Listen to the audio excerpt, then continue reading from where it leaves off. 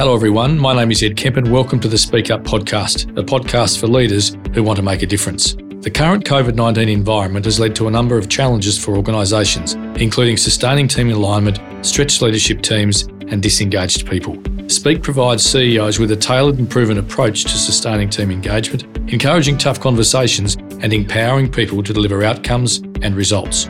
Regardless of the situation businesses face, identifying the critical issues, dealing with the elephants in the room and developing a go-forward plan must happen quickly and repeatedly to drive impactful outcomes. Our experience tells us that whilst embedding sustainable improvements in mindset, behaviours and capabilities is critical, it all starts with getting the team on the same page and engaged. Over the course of Series 1 of Speak Up, you'll hear from highly experienced leaders who will share their views on leadership and team alignment, their challenges, perspectives on what worked, how they've navigated COVID-19 and the cultural issues that inevitably get in the way of being on the same page and staying there. I hope is that these conversations will get you asking yourself one very simple question. Am I on the same page with my team? And if not, how can I help us get there? If you're not sure whether your team is aligned, getting curious is the first step. You can also reach out via our website, www.speak.com, to find out how we can help you and your team get on the same page and stay there to optimise performance. Today's guest on the Speak Up podcast is Nick Humphrey, Chairman of Halo Group Holdings and Managing Director at Hamilton Locke, a leading corporate services firm delivering solutions across legal, governance, risk and compliance, helping businesses grow and thrive. During Nick's 25-year commercial legal career, he has advised on hundreds of high-profile transactions, as well as founding Halo Group. His extensive experience and market expertise has enabled him to build and lead a business that uniquely focuses on the intersection of the people experience and client experience. After 10 years in senior management and leadership roles, Nick recognised an opportunity to start with a blank piece of paper and build a unique corporate services platform. Starting with the establishment of full-service law firm, Hamilton Locke as an evolution of the legal industry. He identified the importance in leadership of mindfulness and positivity, building culture, driving innovation and implementing a values-based leadership model, leading to the ultimate optimisation of the client experience. Nick is also the author of a number of best-selling books on business, law and leadership, including Summit Leadership, a book aimed at executives and professionals who are currently in or aspire to hold leadership roles. Hello, Nick, and thanks very much for joining us on the Speak Up podcast today. Tell us about your career journey, what led you to starting Halo, and what challenges did you encounter when rethinking the traditional law firm professional services model? Thanks, Ed. So I think my career path was fairly traditional in that I went straight from law school, went to work for Melsons, was seconded overseas to work in London, and then I've kind of worked in top tier and global firms for 28 years. I guess where it became slightly different was I took on management roles maybe 10 years ago, and I got more and more frustrated with the very high churn rates and low engagement levels at all different parts of the firm, and got very sort of interested in what were the sort of push and pull factors. So I started to kind of interview the lawyers that were leaving and the partners that were leaving and trying to figure out, well, why is it that you're going? And I got this pattern of information around, toxic cultures, poor innovation, bloated management, bureaucratic hierarchies, and so on. And I felt that there was a real lack of kind of leadership skills in the traditional law firm. So that inspired me to then go and speak to people outside the law. And that's when I started this process maybe 5 years ago of interviewing elite athletes, national sports coaches, the Wallabies AIS, Olympic athletes, senior military officers from around the world, serial entrepreneurs and so on, asking them questions around, how do you build a high-performing team? How do you protect the scale culture? And how do you drive performance? So that's a bit about my journey. And if you think about the traditional law firm environment and you talk about toxic culture, lack of innovation, lack of leadership, poor management, if you could sum things up from the perspective of the feedback that you got from the exit interviews, was there one thing that stood out above all else which really was the catalyst for you to sit down and rethink the professional services firm model, but also, the existing law firm model? I think it starts with purpose, and I think the problem was that the law firms had no clear sense of what their purpose was other than making profit per partner. There may have been little sort of islands of excellence within these big organisations, but really there was this quest for profit per partner. And if you sort of think about it, that's such a terrible purpose, because profit per partner is only one stakeholder. It completely ignores everyone else. It ignores individuals, whether they're lawyers or head office. It ignores the clients, which is pretty hilarious, and it ignores the impact on the community. So for me, I felt it was a real disconnect with understanding the sort of purpose of that organisation, and that was really what started me off on the journey. Yes. And if you think about that from an evolution of Hamilton Locke and the Halo Group more broadly, what are the things that you would say to a person coming in for the first time, either coming in at an associate level or a senior associate level, even a partner level, that you might be able to pinpoint as one or two things that would be different from them coming from one of the other top-tier law firms? Yeah, so what I'd like to think is that on each of those metrics we've been talking about, we're hopefully the polar opposite of big law. So I think we're very deliberate about our culture. We want it to be collaborative, nurturing, energising. We don't want to be bureaucratic. We don't have bloated management structures. So we want to be very lean, and we want to allow people to have a common sense of the mission, but execute themselves rather than setting lots and lots of rules. And we want to be sort of very agile, so make decisions quickly and repoint the business as quickly as possible. And I think the purpose, again, echoes throughout the business, which is, our purpose is for the individuals to grow sort of personally and professionally, and then for the teams to have an environment where they can collaborate, and then together the teams which are collaborating with other teams provide a better service to the clients, and the individuals in those teams are growing and engaged so that the client gets this better service from the individuals and a more kind of integrated advice from the team, so the clients are happy. So it all kind of stacks together. And I think that's the really point about this, is that it is, at the end of the day, from a professional services perspective, it's all about the client. I imagine, Nick, that you'd have people lining up to try and join Hamilton Locke based on that description and the movement away from that traditional, I guess, hierarchical law firm sort of model. Thankfully, there are people joining us and we are growing quickly. But interestingly, there are so many kind of trappings to being part of a big, prestigious law firm, whether it's the brand or having your own office or having your own secretary. People sort of cling to these old edifices. What we're doing is really breaking all the habits so that we offshore our back office, we outsource parts of our back office. It's all open plans, a very flat hierarchy, and it's very entrepreneurial. So we're taking risks. So all those things don't appeal to everyone. So we're attracting like-minded people who want to be part of the evolution of law and want to start trying new things and breaking some of those bad habits. It's interesting talking and thinking about what you've just said on the basis that, COVID's thrown up this massive issue and challenges for staff to stay connected and aligned, especially from a Hamilton Locke's perspective, where you've got such a diverse client base offering with price points all over the spectrum, I guess, of professional services. So what are some of the things that you may have done from a Halo perspective to put in place to ensure the work gets done, yet staff are still looking after themselves and the organisation still has a clear understanding that there is this balance that needs to take place between looking after your clients but also looking after yourself to drive better client outcomes over the longer term? Yes, and COVID certainly made it very hard to stay connected. We're not alone in that. Obviously, every professional service firm and every business is going through the same pain of how do you stay connected.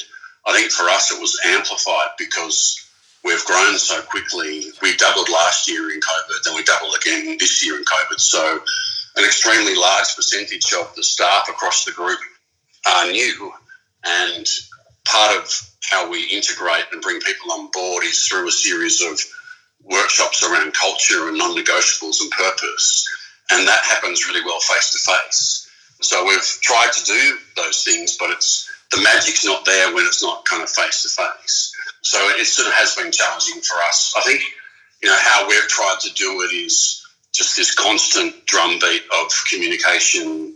I think we've had a bias towards probably over-communicating, but there's a whole series of town hall meetings with all staff across the whole group.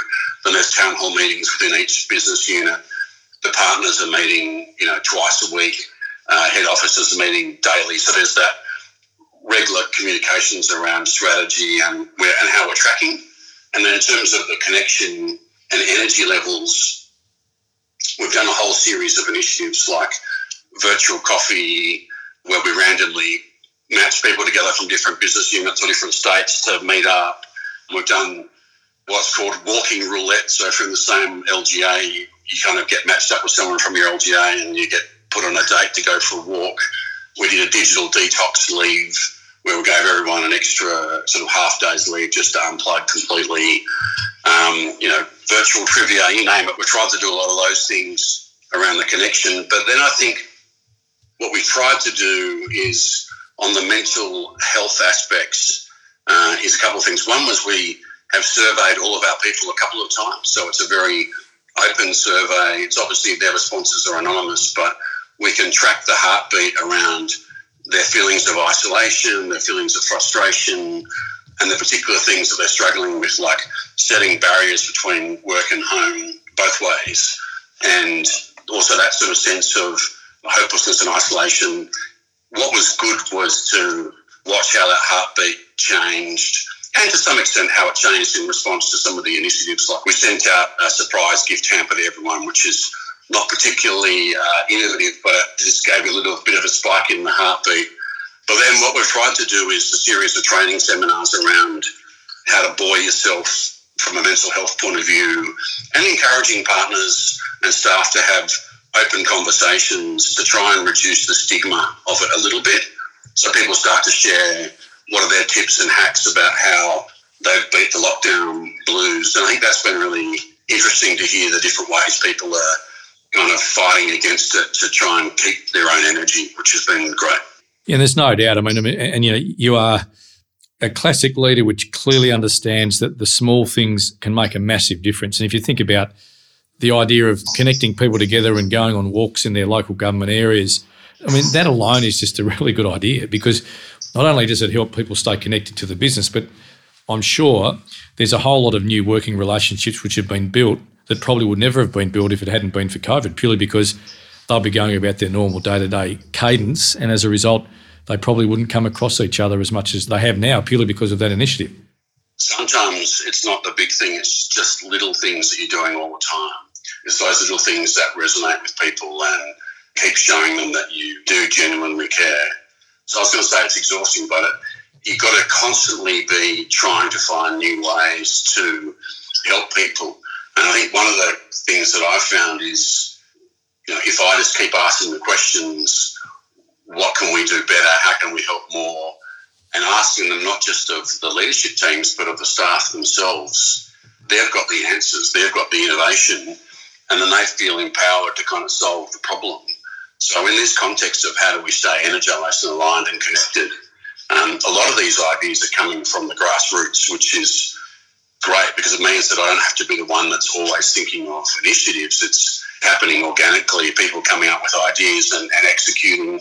Another example was we're doing a series called the Halo Sessions, and it's basically inviting interesting people from people's personal networks to come and talk about their lives. And these are like polar explorers and professional athletes, and it's just a bit of fun to see someone outside professional services and hear someone's story. But that happened all very organically. So I think, yeah, that's right. It's trusting the people in the organisation to solve the problems. But I think the other thing too is that, and this really gets to the next part of this conversation, which really sort of centres around some of the Brené Brown's work from a Dare to Lead perspective, where, her research says that the top two organisational and cultural roadblocks are really centre around tough conversations and avoiding fears and feelings. Now, it sounds to me that from the perspective of a culture that you've developed, there would clearly be plenty of bandwidth for your staff to not be afraid to speak up, not be afraid to talk about issues that they might be dealing with, issues that they might be dealing with their colleagues. But more importantly, that provides you with a rich vein of information which you guys can leverage and use for the betterment of everybody. And the added advantage of that, in my perspective, is it's been seen to be driven by the team as opposed to by the hierarchy. Yeah, and that's pretty powerful because when there's this sort of management structure, particularly in these big global businesses where management sits in Chicago or London or something, it's very easy for the people on the ground to sort of shrug their shoulders and say, oh, well, it's that management that's invisible and we never see them. What I say to our people, and I'm very open, is that it's your business. You guys own it. So if you don't like something, don't complain about it. You've got to fix it yourselves. There is no one to blame. So you need to kind of have both a sense of empowerment but a sense that you need to make the changes yourself. So part of that is if there's a problem, we encourage them to escalate it. And they can, it's an open door policy, they can escalate it to me or anyone else in management. But I like them to come with the solution as well. They don't have to because they don't always know the answer, but I usually say, that's a great problem you flags. How would you solve it? And then it kind of gets them thinking about, rather than being a victim there, they can kind of help solve the problems themselves. Tell me this is one interesting thing that my father taught me many, many years ago, and we had a family business that was involved in brick manufacturing, sawmilling and hardware retail, and he mentioned this phrase to me, which was walk the floor. And so on a regular basis, he would get around to the different parts of the business and just walk the floor and go to the hardware store, go to the brick manufacturing business, go to the sawmills and just talk to people. And he explained to me that the enormous power of just being seen. And I guess in a big law firm or any business where you've got lots of people, you're a leader and you're busy, you've got plenty of things going on. Often I've seen in various environments where the senior leaders are often not as seen or as visible as they probably could be. What are some of the things that you might do just, when the world is normal and we're back in offices that just helps you stay connected on a very basic day-to-day level just by being seen? I'm fairly deliberate about it, so I'll schedule either a formal coffee or a lunch with a small group of people, once or twice or three times a week. It's kind of locked in. Or I might just walk out into the floor and say, who wants to come and get sushi or whatever? So I'm constantly kind of grabbing people and just trying to listen. And it's hard because, your diary does get booked out with important, meetings on potential mergers or capital raisings or whatever we're doing. But I think I like this idea of trying to allocate, a quarter of my time just to do that, just to ring staff, ring partners, one-on-ones, then, unscheduled coffees and catch-ups, that sort of thing. So I think that's just a simple process to make sure that, you're always kind of staying connected. Yeah, the connected thing's such an important component of that. And if you think about workplaces, they play an enormous social fulfillment perspective for people. We know that because we spend a lot of time at work. I mean, can you talk to me a little bit about the broader issue of team alignment and organisational alignment? You've done an enormous amount of work in the mergers and acquisition space, capital raisings and the like, where businesses are coming together, businesses are buying each other, and then there's this enormous amount of work that needs to get done to integrate once a deal's been done. Can you maybe talk a little bit about some of the experiences you might have had where teams have either been aligned or needed to be aligned after a merger, and the types of things that your clients and maybe the things that you've helped your clients with to help these businesses get on track to, drive the value that these sorts of deals can actually create? Yeah, well, I think you mentioned when you opened up this question about the social fulfillment aspect of work, and I think a lot of people downplay that, or they put this work-life balance on a pedestal and say, it's all about getting balance. But for me, I think work, when it's right, can be incredibly energising and inspiring. And if you think, most of your waking hours are spent with your work colleagues and your clients, and then pretty much your entire adult life is spent with your work colleagues and clients. You've got to think, it can either be that energising, inspiring environment, or it can be dull, frustrating, hampering environment, boring. What's it going to be? So as a leader, I think you set the tone, and if you can create that environment where people want to be there and they are energised and pushed to the next level in a controlled way, their ambitions are ignited, then special things happen. I think this kind of quest for so-called work-life balance, I think it's important to not work all the time, but I think you should not demonise work. I think work can do amazing things for your social connections and your sense of pride and fulfillment, all those sorts of things. So I wouldn't sort of downplay that. And then your sort of second question was really around how important is alignment. And I think for me, trying to understand alignment, keeping it as a constant topic, fine-tuning it, testing, sharing stories, I think that's a kind of a core theme for me to keep coming back to. So in the same way that I spend a quarter of my time trying to stay connected with staff, I spend a big chunk of my time just making sure that we keep going back to basics on this alignment between purpose, culture and strategy. And I think it does start with purpose and culture and then goes into strategy. And if they're not aligned, then you're kind of definitely pulling in different directions. And one of my favourite analogies is this idea that two horses, when they're in harness pulling a plough, have as much strength as 5 unharnessed horses. And it's a sort of simple image that when they're harnessed properly, they're incredibly powerful. But if you imagine the two horses pulling in different directions, they're going to stand still or worse still kind of break in half. So I think alignment for me is this constant theme that we're trying to get right. And I think, if you start with this sort of purpose point, understand your purpose. As I said before, it's not about the making of the money. It's about the impact you're going to have on all your different stakeholders.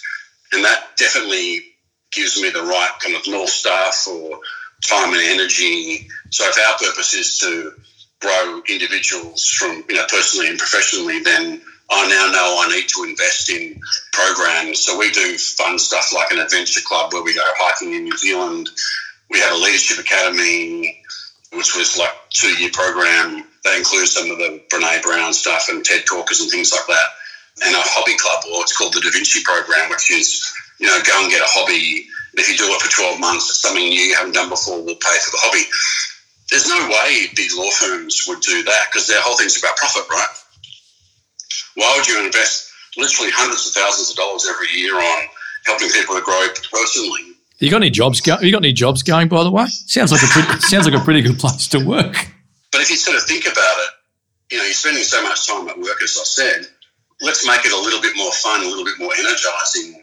And people are doing fantastic new hobbies like yoga and learning how to swim for the first time because they're from overseas, or they're writing a novel, or whatever it is that we're giving them permission to kind of have a more balanced life. And then I think the purpose around the teams is critical because it's like, if my purpose is to create an environment where teams collaborate, that just sort of sets the scene for everything.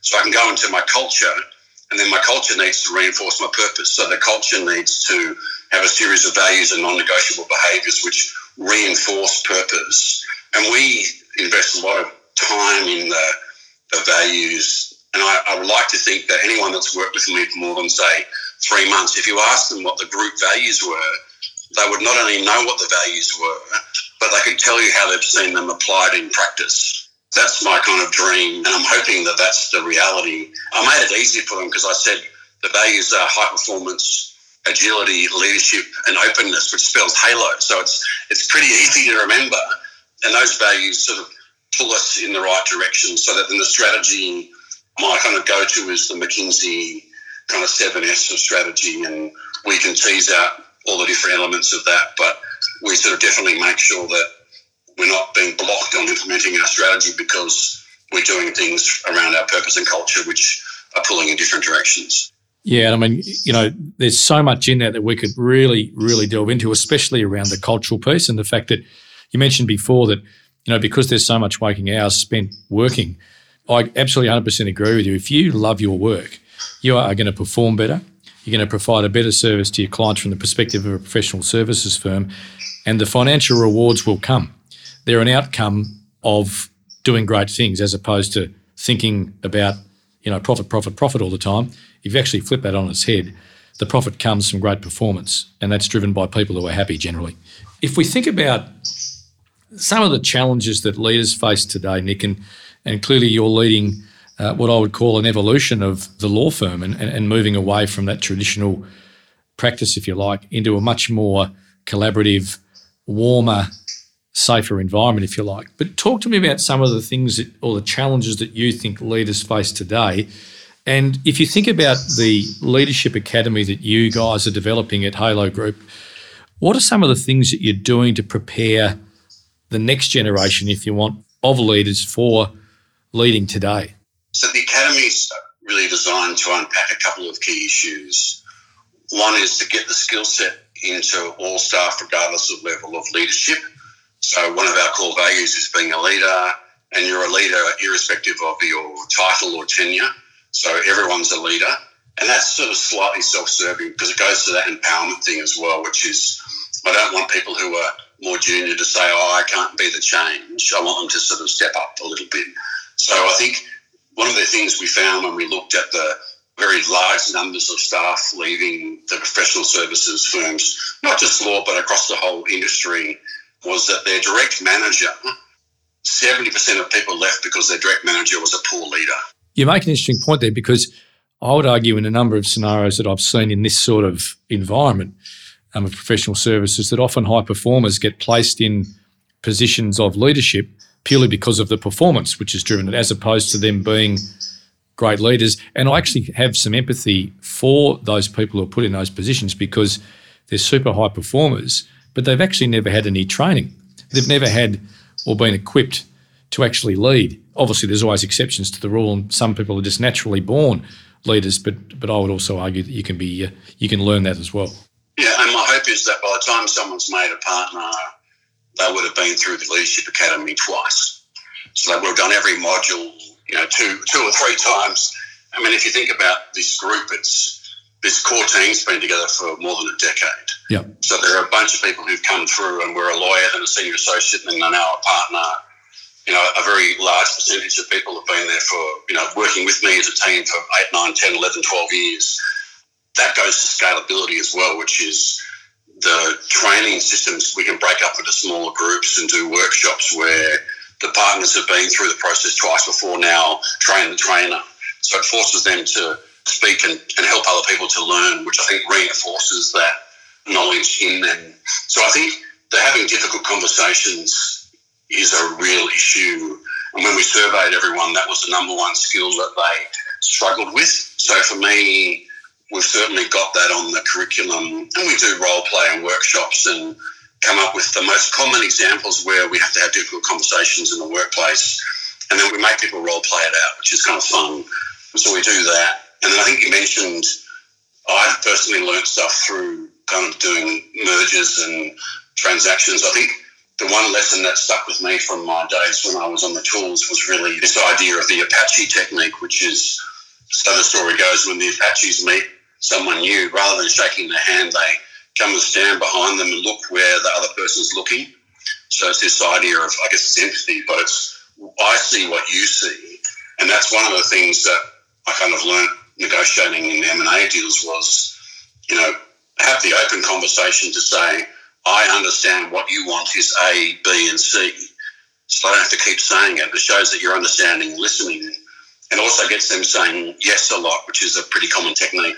You say, I understand you want A, B, and C, and they say yes, yes, yes, and it just sort of frames everything in a positive mode. So I think that's the kind of the understanding kind of process. But the Leadership Academy is also about kind of performance and understanding how your brain works. So it's mindfulness and cognitive flow. What we really want is people working at their best cognitive state and trying to understand all the little things they're doing every day that stops that.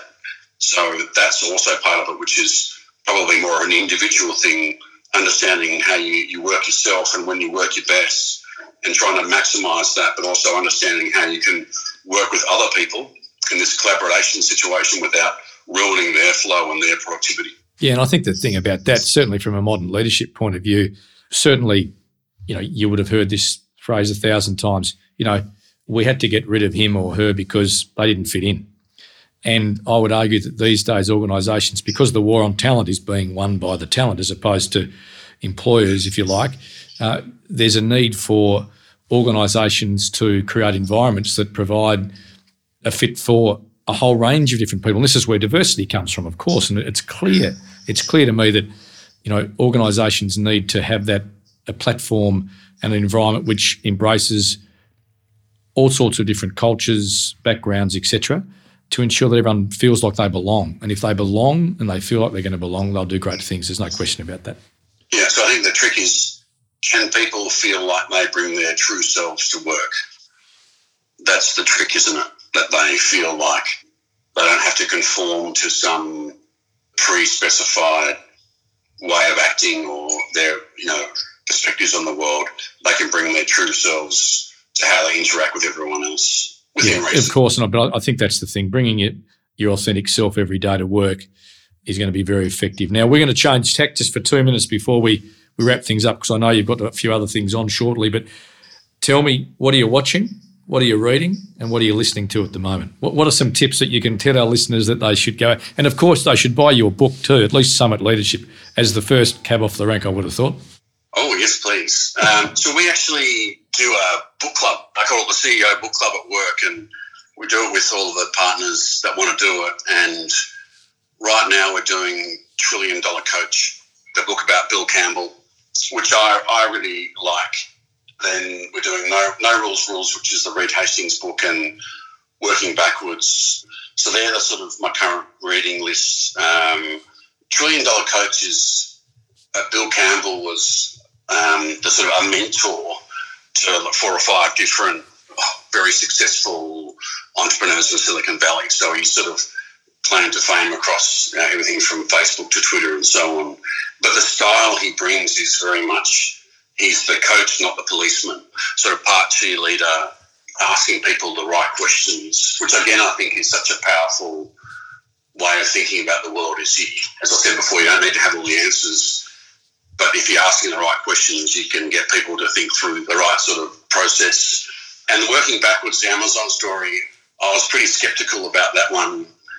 And I read it and I'm like, we're implementing 2 or 3 of the big recommendations that they had real time. So I think part of it is being curious and learning, but if you're not going to implement it, it's a bit pointless. So we've just done the One Responsible Leader program, which is basically when something falls between functional heads, making sure that it's allocated to one person to be solely responsible for delivering on that.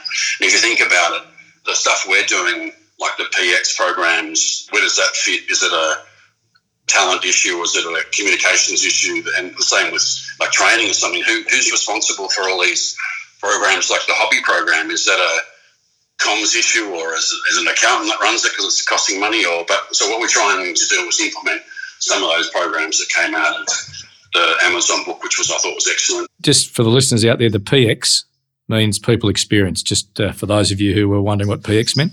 Yeah. And you said before it's all about the client, so I actually think it's all about people, because I think if I get the people stuff right, they'll look after the clients. And if I get the people stuff wrong, then the clients will be unhappy because the staff are disengaged and they're not giving 100%. So that's probably a fairly controversial thing to say, but I think if we can get the PX stuff right and get the culture right, then hopefully, fingers crossed, that the CX stuff, the client experience stuff will spit out more easily. Yeah, there's no question about that. Now, Nick, as the final question, and of those of you who are listening out there and have listened to the series of Speak Up, I ask the same question of every guest to finish up. So, Nick, from your perspective, what do you know about leadership and alignment that you wished you knew when you were 20 years old? So do you know now about leadership and alignment that you wish you knew when you started out in your career? Probably 1,000 things. The one that I think is the most powerful is probably talent, which is never compromise on talent. So I think if we could never, ever, ever compromise on talent, then a lot comes out of that. And then I know that the reality is that, you're under pressure, people are stretched, so you need to hire someone and you don't trust your gut and you bring on the wrong person. The cost of unravelling that decision is enormous. So I think the one thing that I've learned that I'm trying to hold myself to is this idea of increasing talent density so that you're always hiring someone who really matches the nuances of the personality traits that will work in your business, which, it'll be different depending on what you're doing, right? But for me, I need people that have got a sense of humour and that they're hardworking and they've got a little bit of hustle, because it's, we're a challenger brand, so you need to be able to be proactive and get out there and chase work. So we sort of found out what kind of mixture of personality traits works for us. Nick Humphrey, it's terrific to see you. Thanks so much for your time, and we look forward to seeing you soon. Thank you, Ed. It was excellent. Good fun. Thank you. Thank you for listening to episode 4 of the Speak Up podcast, a podcast for leaders who want to make a difference. Speak supports CEOs and their teams to optimise leadership and performance with a tailored and proven approach that builds trust and delivers outcomes. To find out more, visit www.speak.com, spelled SPIIQUE. Please keep an ear out for the next episode of the Speak Up podcast, and please subscribe and share it with your friends. Until next time, stay healthy, stay safe, and stay curious.